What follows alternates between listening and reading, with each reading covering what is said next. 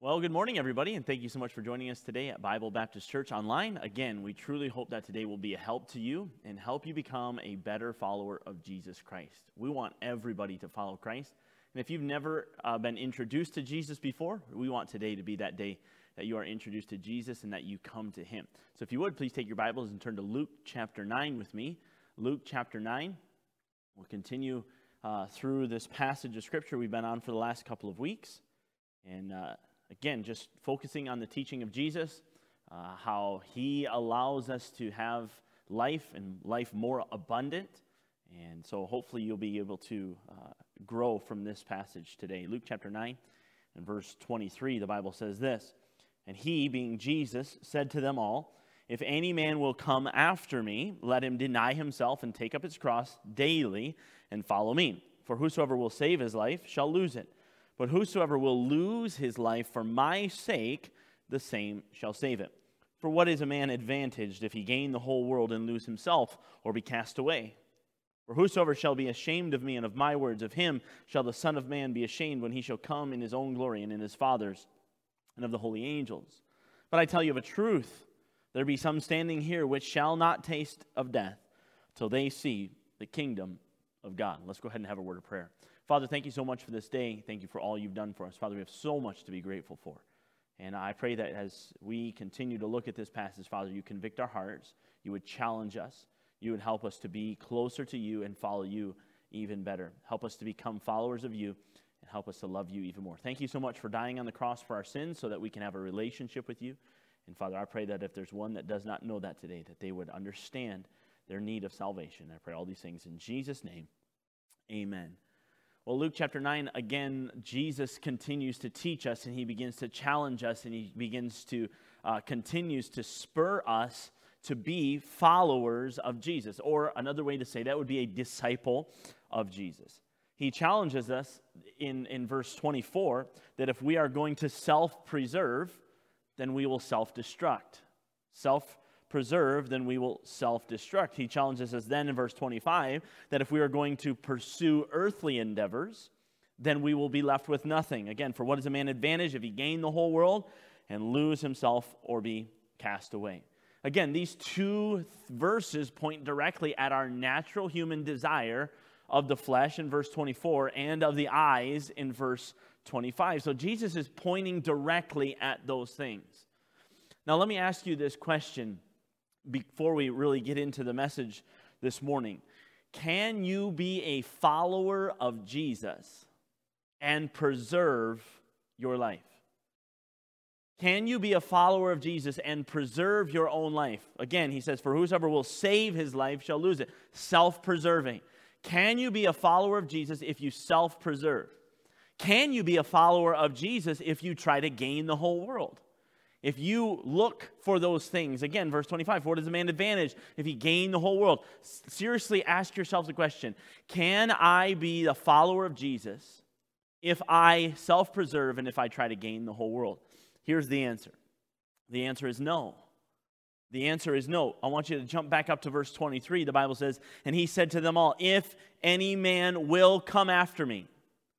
Here are the requirements to come after. "Let him deny himself," so do not self-preserve, "and take up his cross daily." Do not go after your visions, your dreams. Do not go after the world, the earthly dreams. Take up what I have called you to and follow me. So I want to be very clear this morning.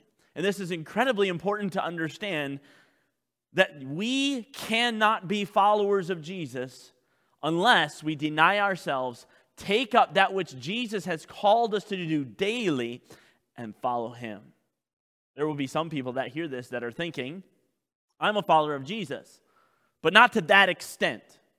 I mean, I'm just a casual follower of Jesus. There are other people, that are sold out to God. I'm just a casual follower of Jesus." Now, hang on. Again, you cannot be a follower of Jesus, listen, if you're not following Him.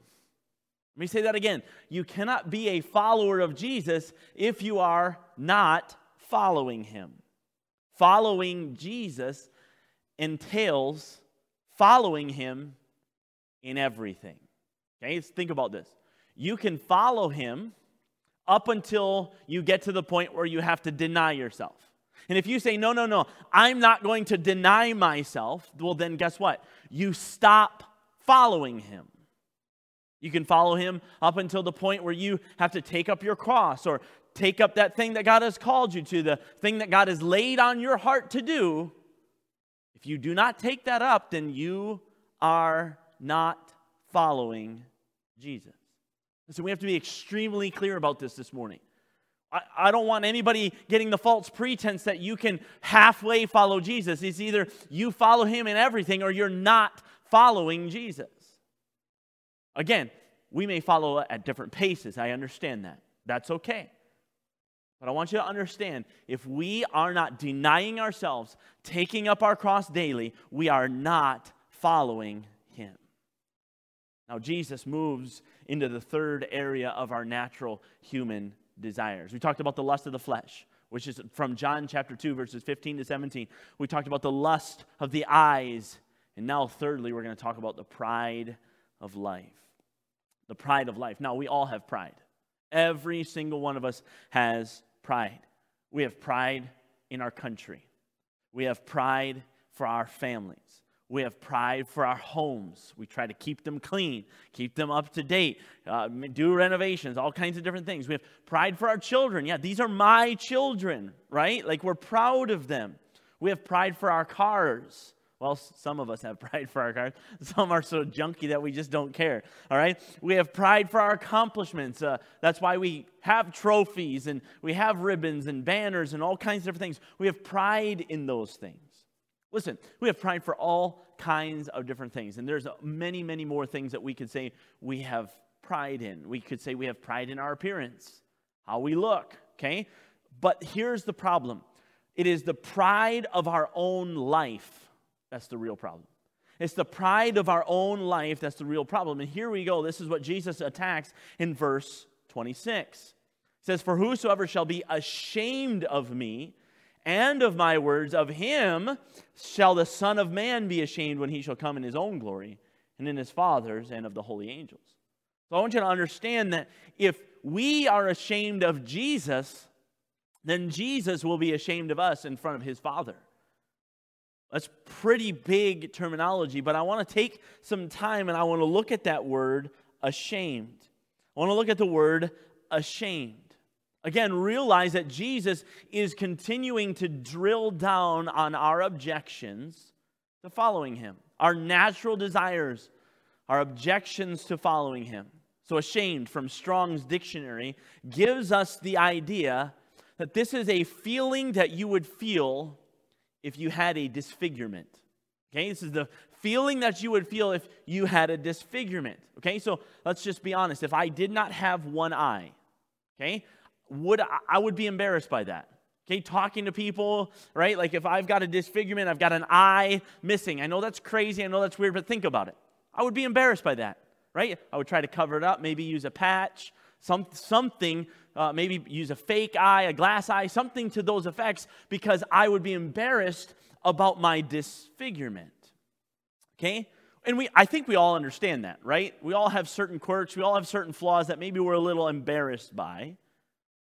But I want you to understand this. This word that Jesus is using here is not a word of being embarrassed about yourself.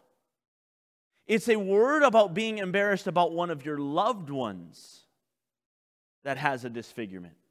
Notice again, "For whosoever shall be ashamed of me." So that word ashamed is pointed at someone else. So let's drill this down again. This is being ashamed of someone else. Now listen. The idea is this. What if one of my children had Down syndrome? One of my children, one of my loved ones, one of my close relatives had Down syndrome. Okay? And I was embarrassed by them.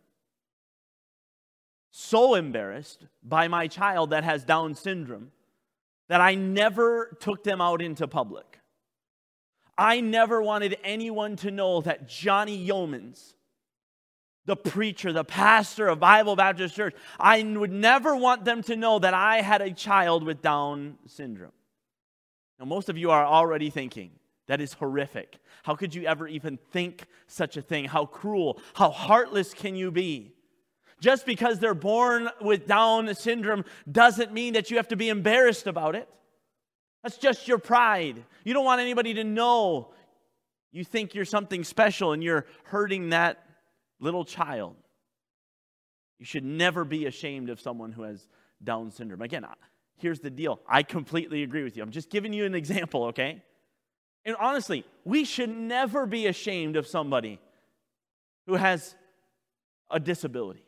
We should never be ashamed of somebody who has a disfigurement. We should never be ashamed of somebody who has a flaw. But listen, hear me. This is the exact way that Jesus is talking about, the exact thing that Jesus is talking about.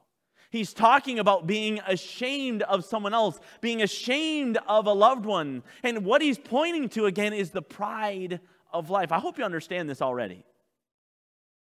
Okay, if I'm that type of person where I would be ashamed of a child who has Down syndrome, which I am not, okay, but if I'm that type of person, it is all based on my pride. It's all based on what I want people to look at me and think of. I could never create a child that has a disability. So again, this is the word. This is what he's pointing to. He's talking about being ashamed. When we are ashamed of someone else, it is because of our pride.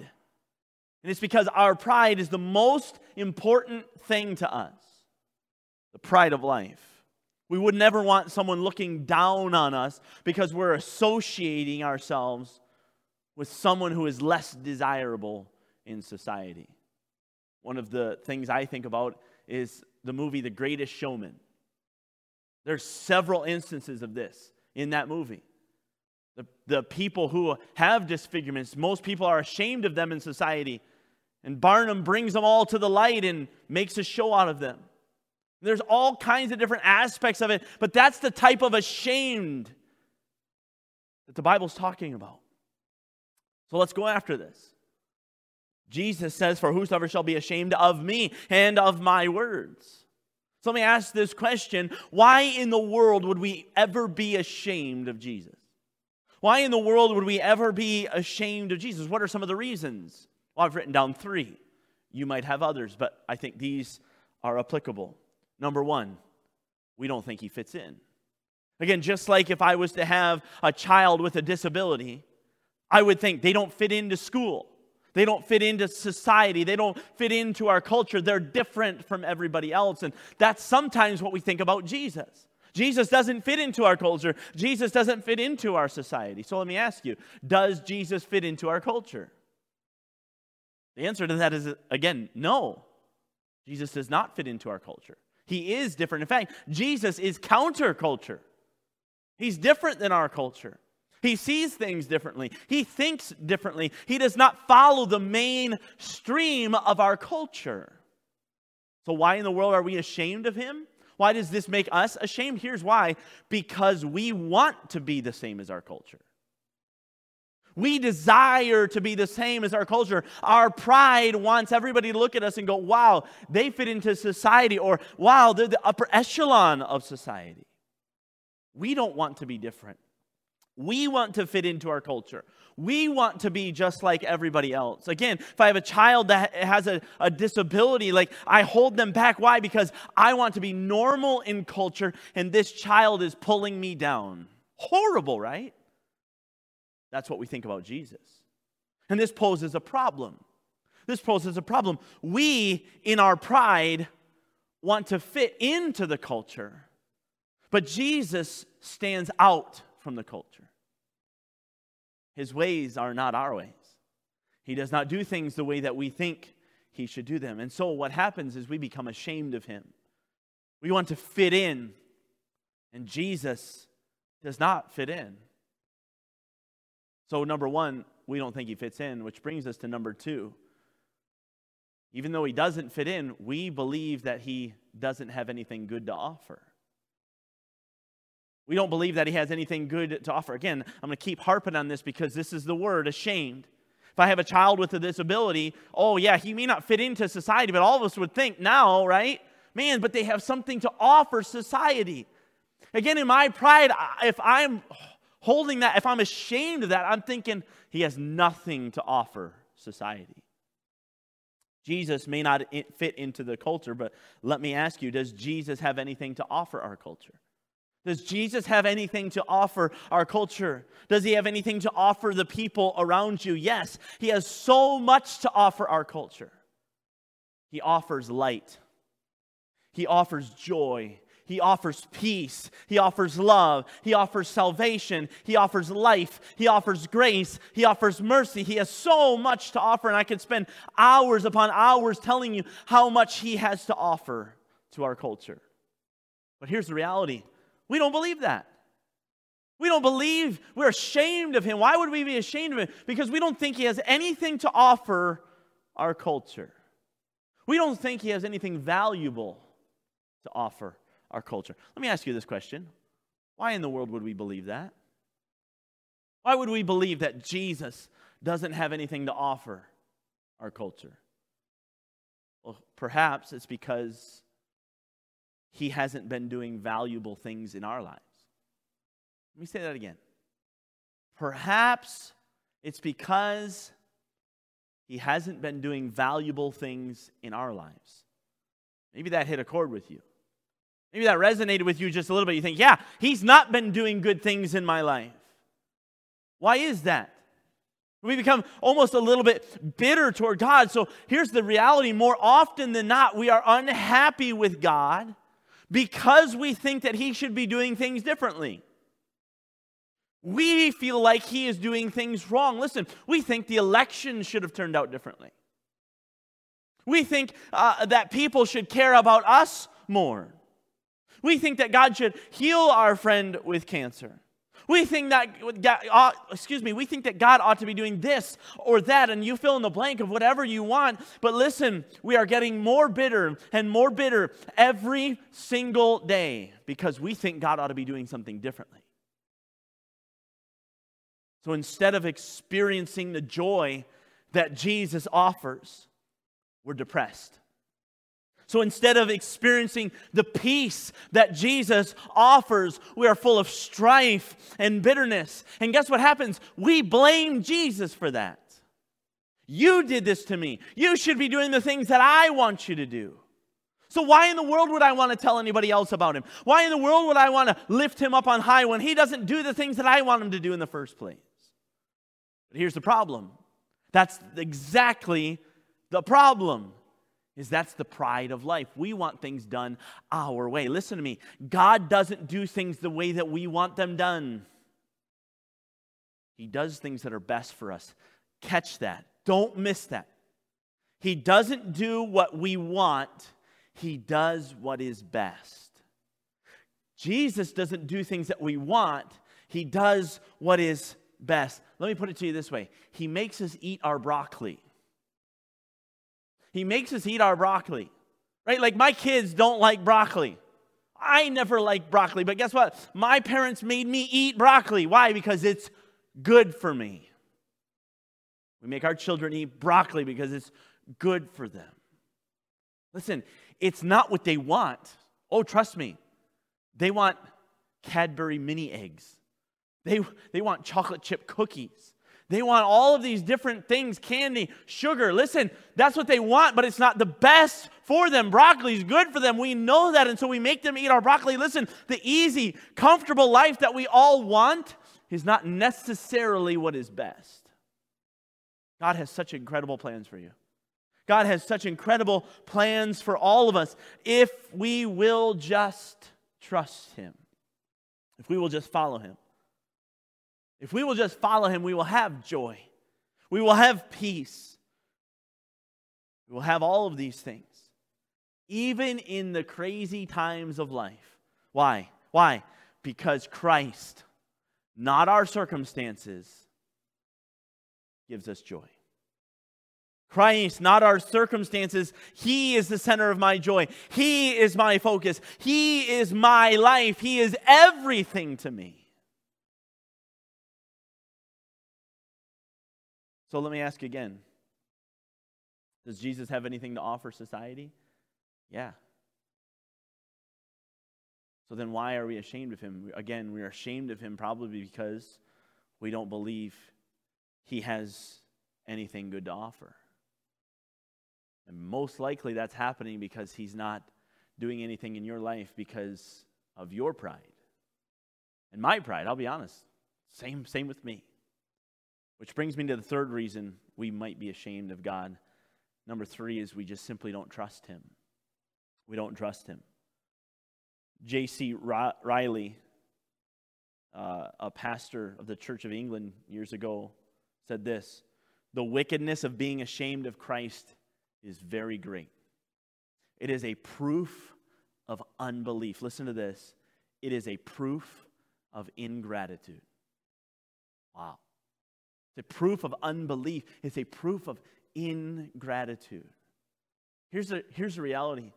We don't trust Jesus. We think we know better. We think we know what this world needs. We think we know what our neighbor needs. We think we know what our friends need. We think we know what we need. We think we know better. And listen, this is the greatest proof of ingratitude. Here's the reality. Jesus is the one who ought to be ashamed of us. Jesus is the one who ought to be ashamed of us. Why? Because we are the ones with the flaws. We are the ones with the disfigurement. We were created in his image. We were perfect.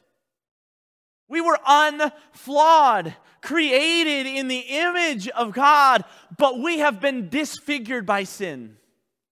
Sin has separated us from God. We've been marred by sin.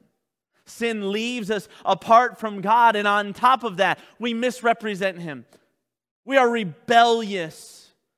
And here's the reality. We have nothing good to offer him. Yet somehow we think we're something special. Yet somehow we think we're going to slide into heaven secretly. And think, okay, I can make it.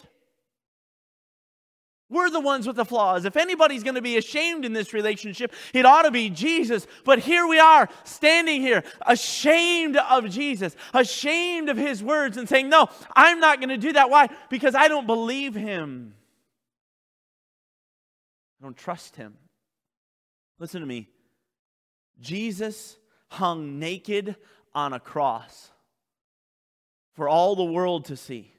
Why? For me. He hung naked on a cross for my flaw, for my disfigurement, for my disability of sin. He hung there for me. He hung naked on the cross for everyone to see, for you. He died on the cross for our sins. He openly died. He was not and is not ashamed of us, and he has every right to be. So why in the world are we ashamed of him? The ingratitude. He gave up so much, and we cannot give up our own pride. Listen again, if my child with a disability gives up something so that I could be made better, man, would I not hold that person on high? Would I not make him a hero? I don't care what his disfigurement is. I don't care what his flaw is. Listen, and Jesus has no flaw. He was a perfect, spotless Lamb of God, no flaw in him whatsoever. And here we go walking around being ashamed. Greatest form of ingratitude. He did everything for us. He gave us life. He saved us. Incredible, ungrateful people we are. So what are we going to do? What are we going to do? Well, what's the opposite of being ashamed? It's being proud. It's being openly proud.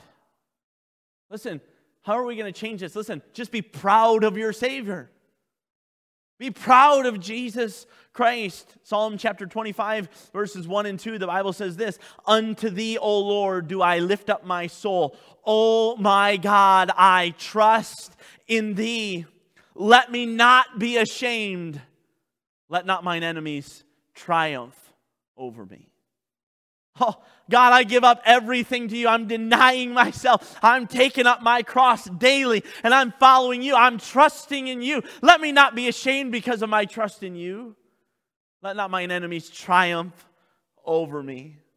2 Timothy chapter 1 and verse 12, the Bible says this, for the which cause I also suffer these things. Nevertheless, I am not ashamed. Why? For I know whom I have believed, and am persuaded that he is able to keep that which I've committed unto him against that day. Listen, I trust you implicitly, Jesus. I'm not ashamed. I trust you fully. I know you're going to do something great. I know you're going to, if I give my life to you, if I follow you, you're going to use my life. You're going to take my life and let it be consecrated, Lord, to thee, and you're going to do something powerful with it. Trust in the Lord. Follow him. Trust that where he is leading you is the exact spot that is best for you. Trust him. And I believe fully that this will change our lives. This will change our lives. Why? Because most Christians are living defeated. Most Christians are living in defeat. Most people are scared to share Jesus Christ with someone for fear of retribution. Most people are scared to share Jesus Christ because they fear they might get made fun of. Most people are scared to share Jesus Christ for fear they might lose a relationship. And listen, I'm not trying to say you need to be bombastic and rude and shove Jesus down people's throat. That's not at all what I'm trying to say. But at the same time, a lot of us are scared. Well, you look at our culture today and listen, Jesus just doesn't fit in. People don't want him. He doesn't really have anything that great to offer, so I'm not going to share him. So we begin thinking this way, and we live in defeat, and we think, oh man, I'm just a Christian. I'm just going to hang on till the end. I've got nothing else to offer. Jesus has nothing else to offer. Heard on a podcast recently by a man, his name is John Mark Comer. He's a pastor and he's an author. He said this, I love it. We are more dangerous than the culture. Think about this. We are more dangerous than the culture. We don't have to be in survival mode. Why? Because we have the greatest power on earth. We don't have to be in survival. We have the greatest power on earth. What is that? We have the good news. We have the gospel of Jesus Christ. In fact, go to Romans chapter 1. This is so amazing. Romans chapter 1, verse 16. Romans chapter 1. In verse 16, the Bible says this, Paul speaking, for I am not ashamed of the gospel of Christ. Why? Look, for it is the power of God unto salvation to everyone that believeth, to the Jew first, and also to the Greek. It is the power of God unto salvation. Notice verse 17, for therein is the righteousness of God revealed from faith to faith. As it is written, listen to this, the just shall live by faith. You see, we have this power. The Bible tells us we have this power in earthen vessels, this treasure. Talking about the gospel, we have this power inside of us. We have this power accessible, this transforming power. I'm talking about radical transformation, that power of God unto salvation. To pass from death unto life, from lost to found. And then, when those people who have found it, when those people who are transformed from death unto life, when they live that out by faith and they follow Jesus Christ, their faith shows how truly amazing God is. It shows God's power. It is revealed from faith to faith, from one person to the other. Listen, the early church went through far more persecution than we ever did. The early church said, listen, we have something so spectacular, we have to share it with everybody, and we'll die trying. We don't have that attitude. We don't have that attitude. Why? Because we don't believe he fits into society. We don't believe he has anything good to offer. And to be quite honest with you, we just don't trust him. The gospel of God is powerful, transformationally powerful. Let me finish with a verse, Romans chapter 8, verses 31 and 37. The Bible says this, what shall we say to these things? Then to these things. If God be for us, who can be against us? Verse 37, nay, in all these things we are more than conquerors through him that loved us. Listen, we have the greatest power on earth. We have the transformational power. We have power to transform the culture. We have power to transform the lives of everybody, and it's found in Jesus Christ.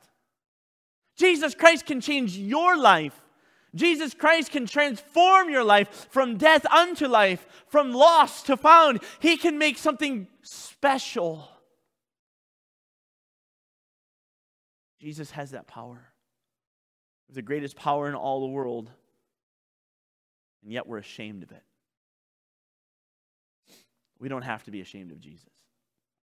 We don't have to preserve our own lives. We don't have to try to gain the whole world. And we don't have to be ashamed. We can be victorious. We can see God do amazing things in our lives.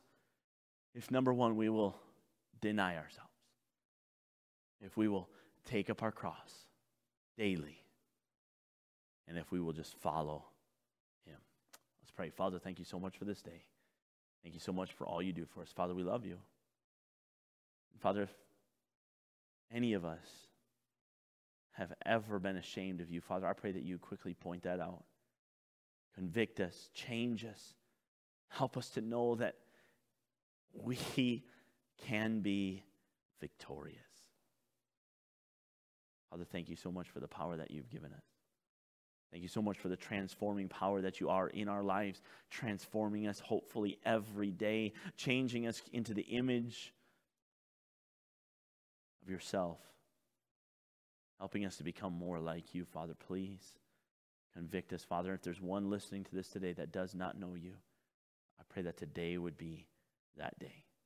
Father, we pray all these things in your name. I'm going to ask you just to keep your heads bowed and your eyes closed. This is the time where we want to give you just to take some time and make a decision. Again, if you have any questions about this, you want to know more about Jesus Christ, now would be the time to click that link in the description. Just let us know you want to know more about Jesus, and we would love to help you through that. Let me ask you today, will you give your life to Jesus today? Will you come to him? Will you lay down your way of doing things? And will you follow him? Let's give you some time right now to make a decision.